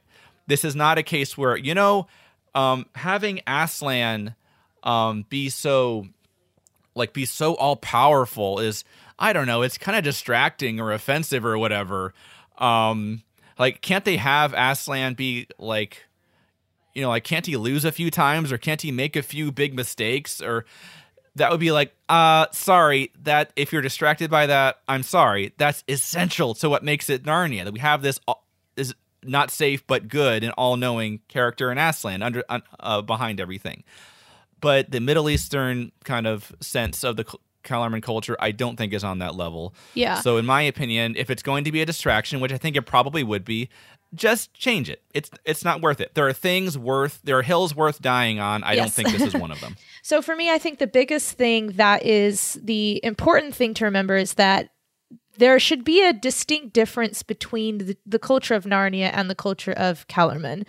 I think how you choose to portray the culture is completely up for grabs. I don't think that in and of itself is important, but I think the important thing is that they should feel extremely distinct. Because you see, especially in Horace and His Boy, there's a thread of like the difference between the two and them not quite understanding each other and having to learn about each other, et cetera, et cetera. I think that is the more important thread to keep. And I think that whether or not they just, there's so many, the thing is like culture in and of itself is so rich and varied that you can take inspiration from so many different cultures and create something that is not a stereotype. And you can do it well and still invoke the feeling that you want to invoke with it being respectful and not offensive to anyone. So I don't think that in and of itself, like, it doesn't need to like fit into a certain box as long as the kind of idea and theme is there. And like you said, that it's not, the point is it should not, if that's going to be distracting, it doesn't need to be there. It's not that hard to make something that is not distracting and complex and varied and good. And that's a great point about the culture seeming kind of alien and different, especially to Shasta. That's the important thing. I mean, the Horace and His Boy, one of the key ideas is that this sense of unbelonging. And you start reading Horace and His Boy after finishing Silver Chair, which, of course, that's the order you're reading them in. And it's kind of like, whoa, where is everybody? You're in this completely far away from Narnia, completely foreign. Where am I? And so being thrown into this complete other culture is important to the theme of the Horace and His Boy. And Shasta's sense of, I feel like I belong somewhere else. And to be clear, though, I really don't think Lewis is, for reasons we could get into, we've done a podcast on this. I don't think Lewis did anything wrong. We have different characters, like Jonathan Parable pointed out, some of them good, some of them bad. It's not that Kellerman is inherently bad per se. I don't think Lewis did anything bad. It's just that if he wrote it today, he might have handled it a little bit differently. Right. Yep. And that's just a different of the time. Yeah, and so I think that's something that we should have a cultural awareness about. Yeah. And just find a different way to do it. And I think you can do that and still have something that is essentially the Horace and His Boy. All right. So moving on to our next wish, which comes from Rebecca Walton. And she says, I would also love to see the use of real castles. I think they should use Iceland and Ireland to shoot a lot of scenes instead of New Zealand. First of all, I got to say, Iceland is beautiful.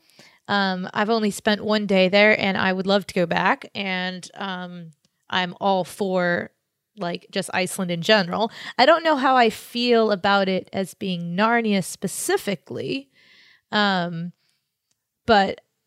I think, I don't know, it invokes those kind of like misty, Silver Chairish North vibes. But that's literally all I know about that. I've never been to Ireland. And of course, we've all seen plenty of New Zealand thanks to, Lord of the Rings and everything else. So, I've got no complaints with any of that. I just think I think it's actually kind of funny. And the first two Narnia movies, I think a lot of people now feel like New Zealand is kind of like the tired option because I feel like it's gotten used so much in, big movies that it's like, oh, New Zealand again. It's a small island. How more varied can it possibly get? Which I think is hilarious. Which I'm sure isn't true. I'm sure there's it's plenty not of true variation at all. in New I just Zealand, think it's funny that people are like, oh, they're shooting in New Zealand. Oh, Why not? Okay. Yeah. Yeah, I would just say I would echo the use of I would love the idea of using real castles, perhaps enhancing them some way, maybe with CGI to make them unique and not too recognizable as existing landmarks in our world. That's a really cool idea. I don't know how practical that would be, but in general, I would say I love the idea of using real locations as much as they can if the budget allows for it. They might do. I wonder if they'll do something like what The Mandalorian did, where they have that LCD screen. Really innovative technique that's sort of a middle ground between real location and CGI. Yeah, I'm not super familiar with that, but I've got no complaints about The Mandalorian, so it must be working. Yeah, but if they can use a way to go on real locations as much as possible, I'm 100% in favor. I can just sense when. Even if it's a really good green screen, it just doesn't work for me. I just know, I can feel in my bones the actors aren't really there right now, so I would love that. So yeah, 100% in favor of that. I have to say, this is something that I just remembered, like when we were talking about New Zealand. One thing that in the Lord of the Rings trilogy that I appreciated about the fact that they did pretty much all of their location shooting in New Zealand is that because it was in the same roughly geographical region, it had a continuity, had a symmetry where you could believe that this was actually one place. Obviously completely different regions, but one like place, and it wasn't like you were jumping from like the deserts of Arizona to Switzerland, the Alps in Switzerland, to the rocky crags of somewhere else. You could believe that these places were all together because they were. So that being said, I think if they choose to go on location, and I hope they do, I am a big fan of it being roughly in the same kind of general area, so that way things kind of melt together and you don't have to do quite so much doctoring of things to make it look like, oh, it's realistic that this place would only be like a few days ride from this place.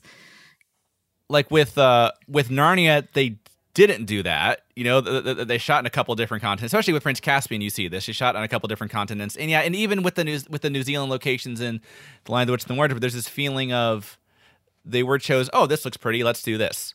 Whereas in Lord of the Rings, sorry to compare everything to Lord of the Rings, but in Lord of the Rings, it feels like there was a lot of more thought given into what's the look we want for this scene, or how does this tie to this. And with Narnia, I think they chose locations because, oh, this looks pretty. Sure, it could be Narnia. So there is an art to choosing locations and making them feel like they're together, even though they actually are. Yeah. You still have to work to convince the audience they are together. Yeah. But speaking of convincing the audience, Jonathan Paravel writes, here's another one. I can't think of a good alternative for Aslan besides CGI. It works so well in most of Aslan's scenes in the Walden trilogy, although I admit he is too large in their Prince Caspian, and the CGI is not as good in that one. He looked rougher and dirtied up, as a real lion is. So as far as CG Aslan, I personally can't... So funny how far we've come. I remember first hearing they were going to make a completely CG Aslan, and I went, what? There's no way. That's impossible. He's way too complex. Yeah. Well, at that time it was. The hair and the fur, and now it's like they could probably do Aslan in a CG line in a bubblegum commercial. Oh, gosh. But if there's a way they can do a combination of maybe...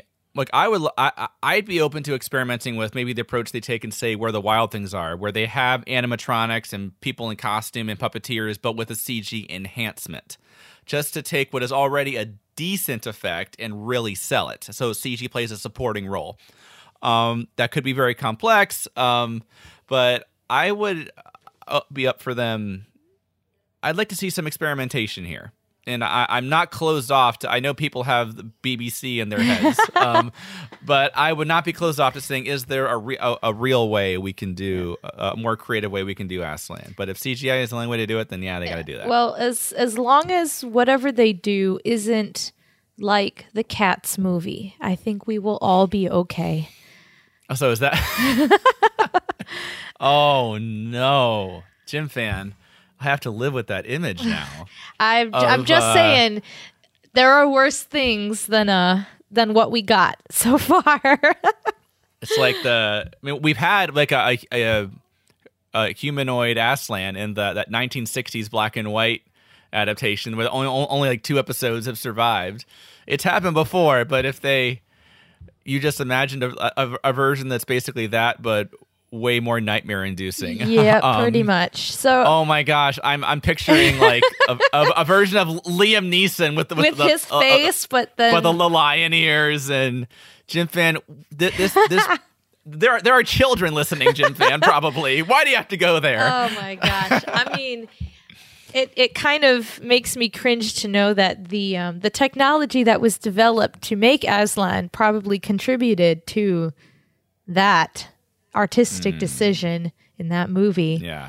And to everyone, we are all so sorry. Let me just say something. As someone that works in the video production industry, I just want to go off topic slightly here really quick and just say the visual effects in Cats, not that I've seen the whole thing, but the visual effects of Cats are not bad. That is to say, they were expertly done by very talented artists who did a nice job. The problem with Cats, it's just a bad artistic decision to have precisely humanoid cats in there. But it on a technical level, they were done at a very high level. They were excellently done. It was just a bad idea to begin with. Yeah.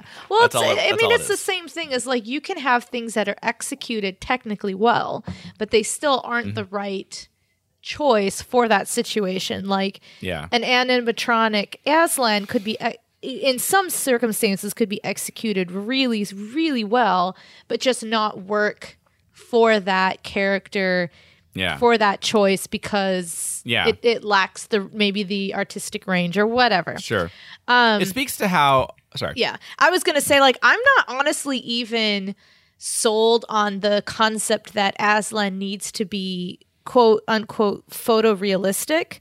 Like I'm all like maybe it's because I have spent a lot of time doing theater and I appreciate the artistic abilities of like you when you're in a situation that you have limitation, you don't try to make it as realistically as possible. Instead, you make it enough so that way people, they know what it's supposed to be, but then they use their imagination to fill in the rest. And it's more of like an artistic stand-in in a way, like a person who is maybe like to represent you understand, like the Cats play, for example, on stage, you understand these are representations of cats, not literally half human, half cat creatures. Yes, exactly, precisely that. Like they're people in unitards with fur, but okay, they're meant to be cats. Okay, I got it. I get over that. I move on. I enjoy the play. So like I'm not. I think if someone came up with a good idea and it was executed well, I think I could live with that. I don't think it has to be like he needs to look real, but that's just I'll say I want to give this more thought. I mean, I think that's what because this idea can be done poorly. I think BBC, that's what they were going for. That it was like, hey, trust us guys. We know it's just a guy in a beaver costume, but go with it. And I couldn't go with it. It was weird. I'll say like a bowling pin. I am open to coming up with creative solutions for how to portray Aslan. Yeah. I can't think of any off the top of my head I'd be okay with. But I do see what you're saying about rolling with the punches of the medium that you're in and saying, if it's just too hard to really make completely convincing computer generated Aslan with the budget they have, because I think even they did a good job of making a pretty photorealistic, let's say Lion, the Witch, and the Wardrobe, the movie, a pretty photorealistic looking Aslan. Technically it was fine. I just don't know if he really had he didn't have this. It was just he didn't have that something extra, that whoa. Yeah. I think there was limitations to it's a lion and his ability to like act and to portray certain emotion and like body language in ways that we expect, but obviously it's a lion, so like what is body language? I think they were limited in that aspect. So actually I'd be really interested to see, okay, knowing how technology has advanced, could you have the same concept but have it be able to have a wider range of emotion. We did see the Lion King live action, air quotes, adaptation, which gave us pretty photorealistic. Not that I saw the whole thing again. Yeah, pretty photorealistic looking lions. They chose to keep the emotions to an absolute minimal, so they wouldn't have to compromise on the actual animal anatomy. They could keep it as accurate as possible. So that's one criticism I've heard of that is that they just don't emote at all. So I think no one has really nailed talking animals in movies yet. You've had some okay attempts. I think that Narnia is one of the better ones, technically, where I think Aslan is. You do have to find that balance of if the emotions are too human and too expressive, then you don't believe it anymore. Yeah, it looks a little weird. you have to bend the anatomy too much, and you just can't quite believe in it. But if it's not there enough, which I suspect is what we saw in the Lion King movie, well, now I can't connect with the character, so what's the point of having it be talking anyway? So I would love it if these Narnia adaptations would be the ones that finally give us the definitive talking animals that you completely buy as animals, but you completely buy their talking and they feel completely believable. I would love it if Narnia would be the ones to finally nail them. Yeah, so we'll that would see. Be really cool. We'll see. Netflix, It's all on you now. Not my problem. Yeah, not my problem. I don't know. I feel like it's I get to throw out all these ideas, but at the end of the day, I'm not the one who actually has to decide how to do it. So we just get to complain about it on the exactly. podcast. I just get to complain about it. All right, moving on. Our next also comes from Jonathan Paravel. Jonathan Paravel says, I don't think the climax of every story should be a battle. Amen. Preach it, brother. Preach it. Amen. How many times have we said this in one form or another on this podcast? And I just love the simple way that JP expressed that. There's this assumption that has to be that way. And I think the Silver Chair in particular is one that could be a candidate for can we shove a battle in here at the end. My hope is that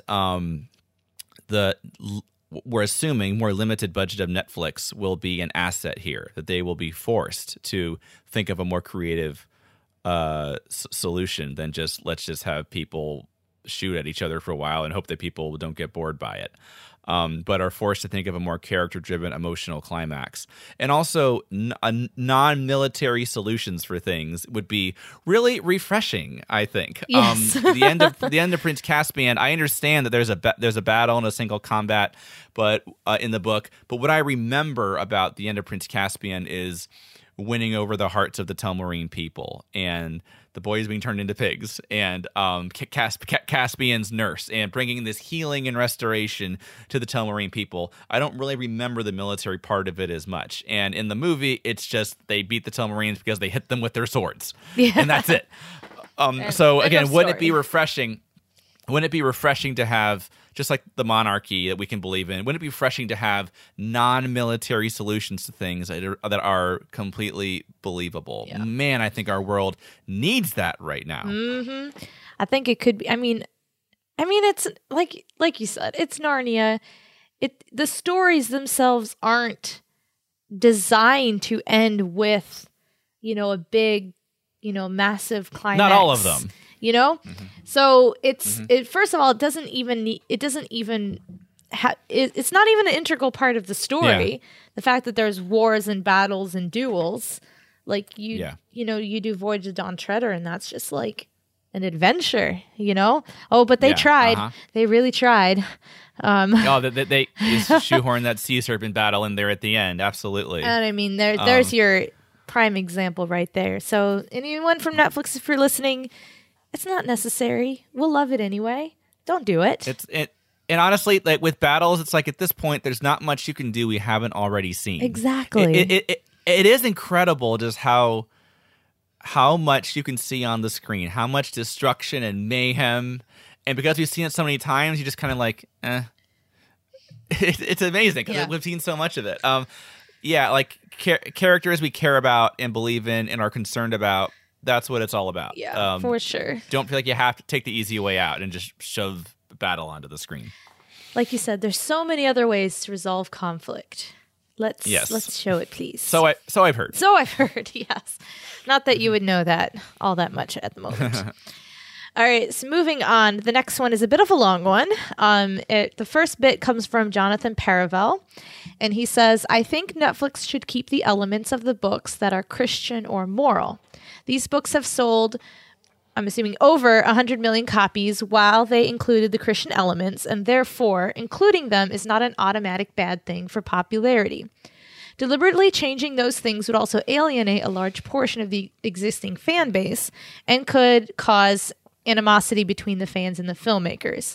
And then John Curt. And then there's a note in there that so John Curt is a blogger. He's not Gotcha. one of our Knights or Friends of Narnia Web, but he's a blogger that emailed me the link to this open letter he wrote to Netflix about these adaptations, and I thought he had a nice little. I'll have to if I remember, I'll post a link to that in the description. But he posted a nice little, I thought, summary of the spiritual theme. So why don't you go ahead and read John's what he wrote? Yeah, he says the spirituality is embedded within the non-religious action, the bravery, treachery, sibling tension, bullying, reconciliation, and forgiveness, which are jam-packed into these stories.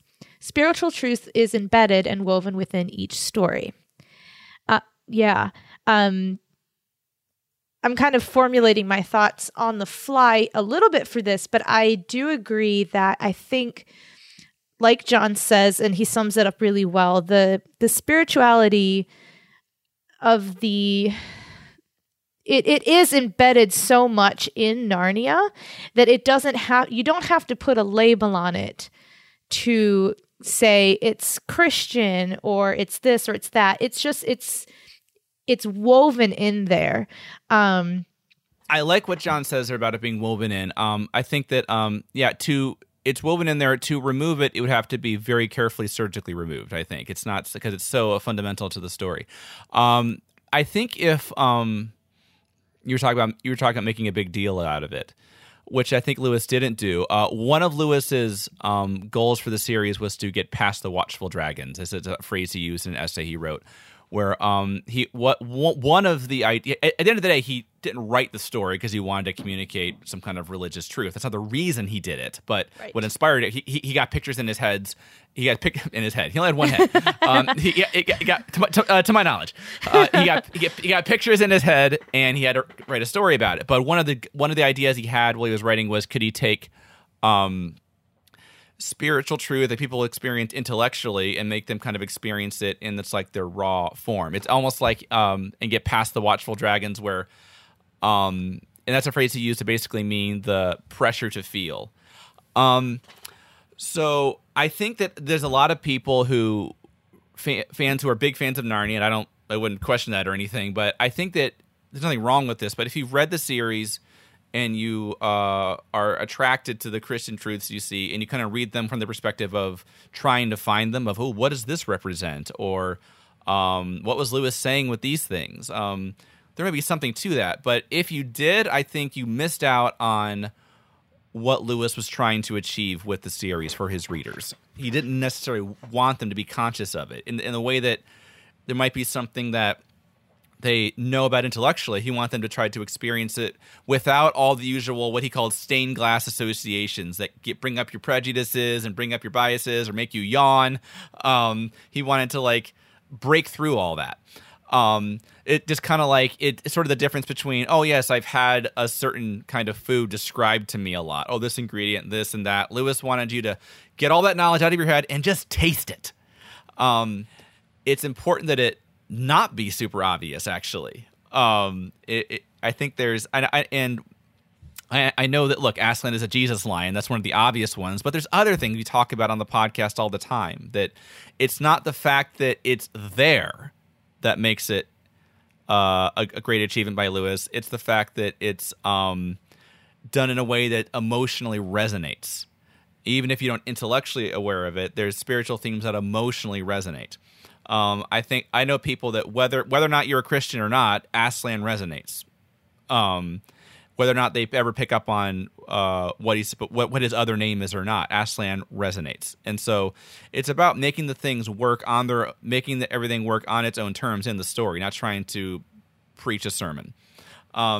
So it's probably necessary if you're trying to rebuild a car, for example, you probably do have to have an idea of, well, what exactly went into making it in the first place? What are the mechanics here? So you probably, as a screenwriter, do have to have a knowledge of what's underneath all this so that you can recreate it. But at the end of the day, it's like a magic trick. At some point, the strings have to disappear. It just has to be a story and work on its own terms. Yeah. If it's a story and works on its own terms. That's the key. I think sometimes the impression that I get from some things that I've read is that people want it to be so obvious that to anyone who knows anything about anything, that when they watch the movie, it's like, Aslan is Jesus. Aslan dying on the stone table is Jesus dying on the cross. Aslan being resurrected is Jesus. You know, they want it to be like one for one, exactly. But I don't think first of all, I don't think that it doesn't have, don't make it more than it is. The way it is in the book, like you said, like C.S. Lewis was working really hard to just have the essence of things in there and let people experience it and not feel like it was being shoved down their throats. I think if you do that, that's really all that's necessary. And then for people who appreciate that, they're going to see it. And then for the people who don't, they're still going to experience the essence of that, and that's really what matters. I think with The Horse and His Boy, for example, Lewis wanted people to experience that feeling of unbelonging, of Shasta's sense of, I was made for something else, and the joy of him discovering, oh, I was made for a purpose, and the joy of his suffering getting explained to him and given meaning. There's a spiritual truth there that was underneath that, but Lewis didn't want you to go, oh yeah, that's like Christianity, or that's like the Bible, or whatever. Lewis wanted the idea to emotionally resonate with you. Maybe someday then you figure out exactly what it is, but that's the most important thing. And I think that as far as being controversial or hurting its popularity, I think if you just make the characters emotionally resonate with people and make it work so well and make it work on that level, I don't think they'll mind, or maybe they won't even notice the spiritual themes in there. Engage them emotionally, make them invest. Defeat the watchful dragons. Yes. All right, here's another one here. It's an interesting one we can do really quick, I think. JP says, I would love to see some 2D or stop-motion animation used, a bit like the story told in Harry Potter number 7. It has its place and would be very welcome. And I don't know quite... that's interesting. I don't know, JP, where that would go, but that was a cool part of Deathly Hallows Part 1. And if they can find a place to do that, I think that would be pretty cool. Or maybe they could even kind of pay homage in the style to Pauline Baines' illustrations and the way they do it or something. If it's some kind of a flashback, maybe when Mr. Tumnus is describing the way Narnia used to be before the White Witch, and you can do this kind of animated sequence to kind of give it that feel more idealistic and not so culty like it is in the BBC version. Maybe something kind of along those lines. I don't know how it would be done, but that could be cool. Yeah. And that's all I can say at this point because I don't have any specific ideas. Or maybe, a whole movie. Can you imagine like the silver chair in stop motion animation? Like, I think that would look so cool. There are people, most people listening are probably groaning. Stop motion is an acquired taste, and there's quite a range. I think the stop motion I really like a lot, and there's some I don't. But I just think like Puddleglum would be. I just think for some reason I just got that stuck in my head where I'm like, oh, that would look so cool, and you could make him with all his like marsh wiggle proportions and not have it look weird. Yeah, certainly the two of us are more open to an animated Narnia movie than most people. Yeah. Yeah, if there's a place for some kind of, and now for something totally different, yeah. Kind of sequence, I think that'd be great. Mm-hmm. Well, kind of like going into our last wish, actually, I think this actually ties in perfectly because it was what I was going to say. Darby Summer says, I'm also really looking forward to see how they do the creation of Narnia. I feel like there's no way it will live up to one's imagination, but if they manage to pull that off, I'll be majorly impressed. This is actually something that I think would be so cool to if they did it, if they could thought find that a too. way to do it, this is a really good opportunity where you could do something very artistic and not, it's not meant to be photorealistic, whatever. It's meant to Exactly. invoke a feeling of things becoming alive and literally going from nothing to everything. That would be a very cool spot to use something really unique and artistic like stop motion or 2D or some. I don't even know. I just think that would be cool. I completely agree. I think probably stop motion in particular. Actually, there's a sequence in Coraline where it's like the garden that makes kind of the shape of Coraline's face. That is, I often think of when thinking of an approach they could take to Aslan creating Narnia. If it looks kind of incongruous with the rest of the movie, that may not be such a bad thing. We've jumped into a completely different world, and Aslan's creating the world. Like, if it looks like it's not quite obeying the laws of physics from the rest of the movie, Aslan is literally creating the laws of physics right now. I think if it looks a little incongruous, that might be a good thing, actually. And it's one of those things where Darby says there's no way it can live up to one's imagination. If you just try to say, let's have the most epicest CGI sunset and just try to stick with Lewis's description and just make it look as realistic as we can, it's like you are pretty much doomed to disappoint. I think you have to throw something unexpected at people.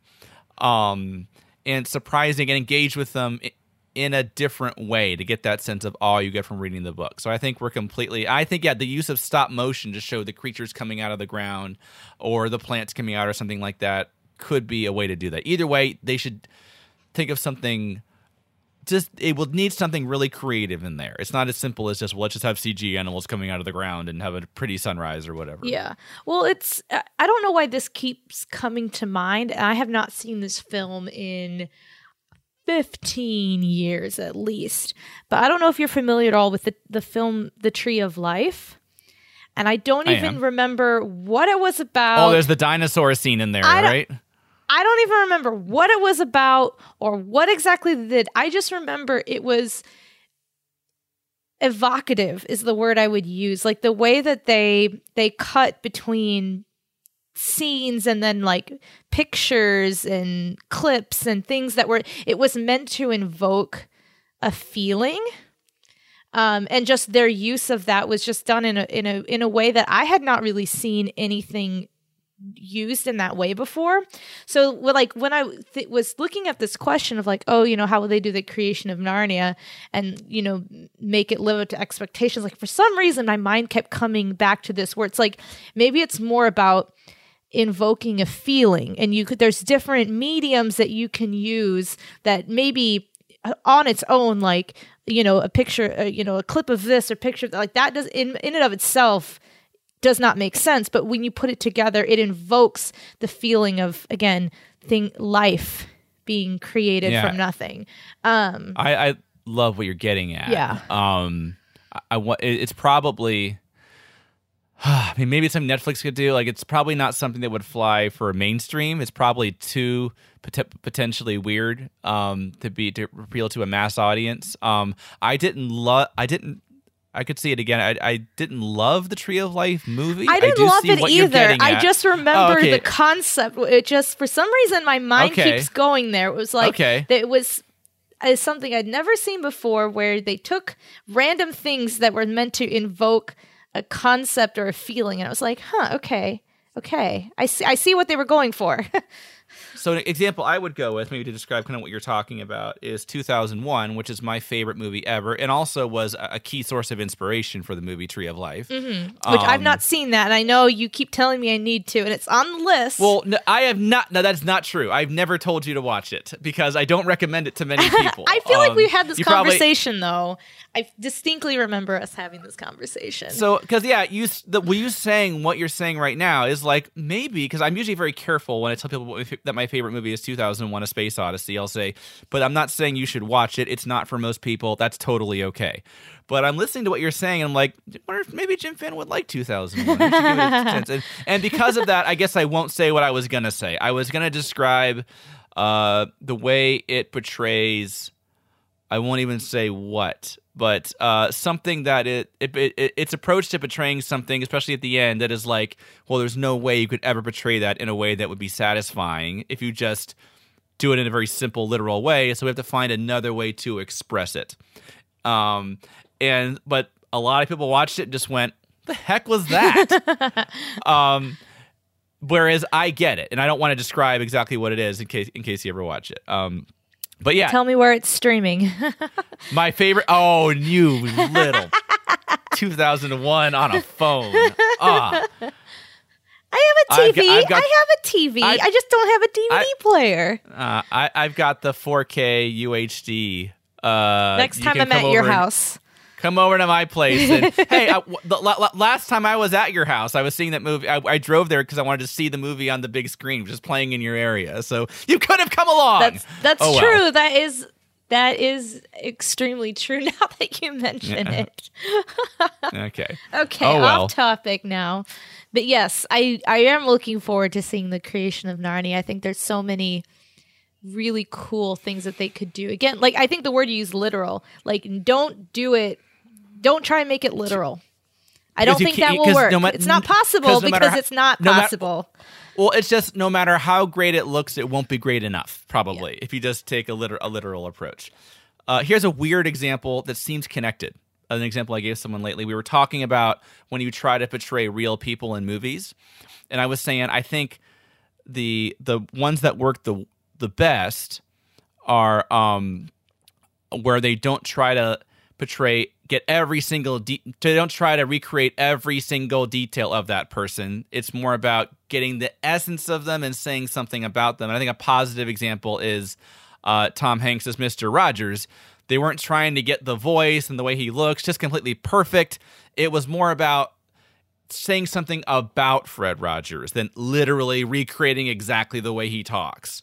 So a less literal approach to the creation of Narnia, I think, is the only way you're going to even come anywhere close to meeting expectations. That's probably correct. Yeah, well, I mean, side tangent again, but coming full circle, it's the same thing with like Star Wars, whereas they have characters of people who had passed away, and so they chose to CGI them or make them younger or whatever. And I'm like, that was too literal for me. I think I would have preferred to have an actor who invoked the essence, the spirit of the other actor.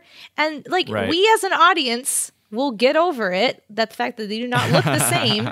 I think we would have appreciated the acting more, the essence of the character more than the fact that if it was an exact match or not. Anyway, off that soapbox. Right. I'm done. We are indeed done. That is the last one. I want to say a big thank you to our friends and Knights of Narnia Web. Yes, thank you guys. Number one for submitting all those topic ideas. Thank you. And also, of course, for your continued support. We literally could not have a Narnia Web, and we could not have the podcast without you.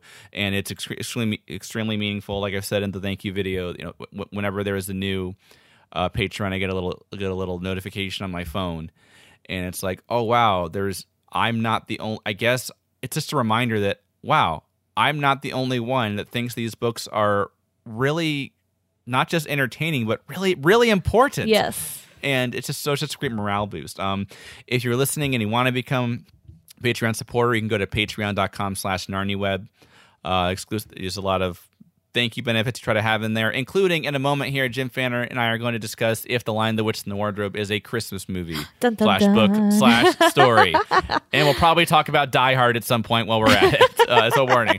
But that will be linked in the description. And if you're a Patreon supporter, you can listen and watch that, actually. We're going to try to include video with that as well. All right. Why don't we take turns on... Let's do something kind of different here. Let's take turns on the outro here. Okay. Why don't you start? All right. You've been listening to Talking Beasts, the Narnia podcast from NarniaWeb.com. If you enjoyed this episode, be sure to subscribe and give us 5 stars on iTunes. Post a comment below or in the Talking Beasts Facebook group. Like I already said, visit patreon.com/NarniaWeb to support this podcast and get exclusive content, including more episodes. You can also email us at glumpuddle@narniaweb.com or JimFan15 at NarniaWeb.com. Special thanks to AJ Aiken, our assistant editor. Until next time, further up and further in.